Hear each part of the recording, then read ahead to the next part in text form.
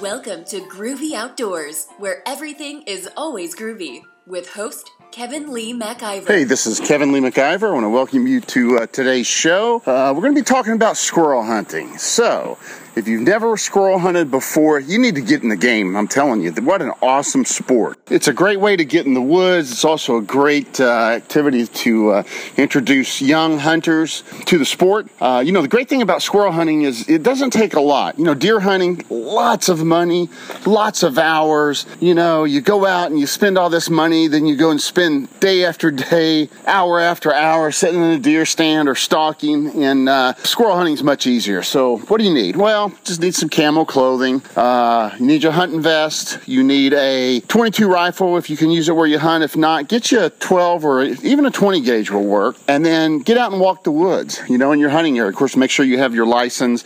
Make sure you have, insect repellent, especially with Zika and everything else that's out there.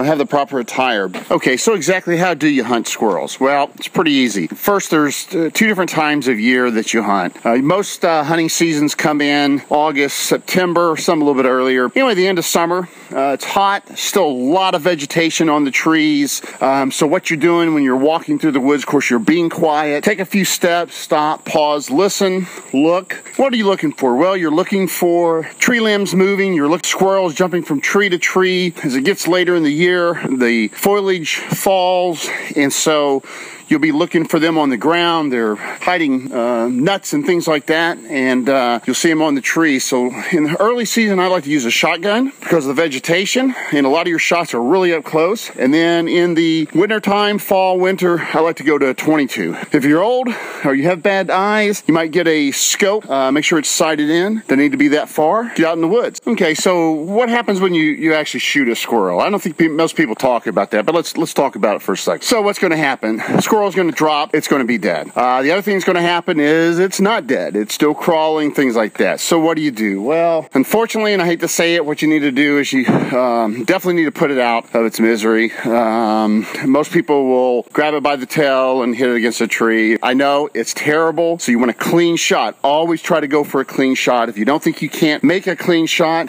don't take it, Don't cripple a squirrel. Now, you are going to have some squirrels that you shoot. They're going to climb up into a nest, climb up into a hole, fork of a tree, and you're just not going to be able to get them down. That's sad, but that's just the way it is. But with a little effort, most of if not all of your shots will be clean, and you'll be able to harvest a squirrel. So what do you do with the squirrel? Let me tell you, squirrels are a great source of meat, protein. They are tasty. They're delicious, especially when fried or cooked in dumplings. As I was growing up as a kid, my grandma McIver, she would cook squirrel in dumplings, or fry it up. Oh my gosh. When you're frying squirrel, it's like bacon. I mean, it has that smell. I mean, it's just like primal. It's really that good. And of course, squirrel and dumplings. I prefer chicken and dumplings, but squirrel and dumplings are delicious. And there's other recipes too. Now, there's not a lot of meat on squirrels, so most of it's going to be on the hind legs and the lower torso. But you know what? Cook it up and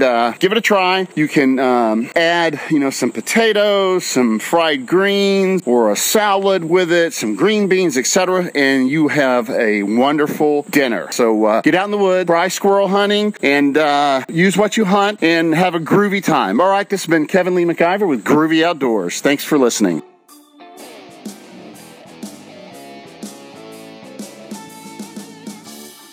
Thank you for listening to Groovy Outdoors, and be sure to visit us at groovyoutdoors.us.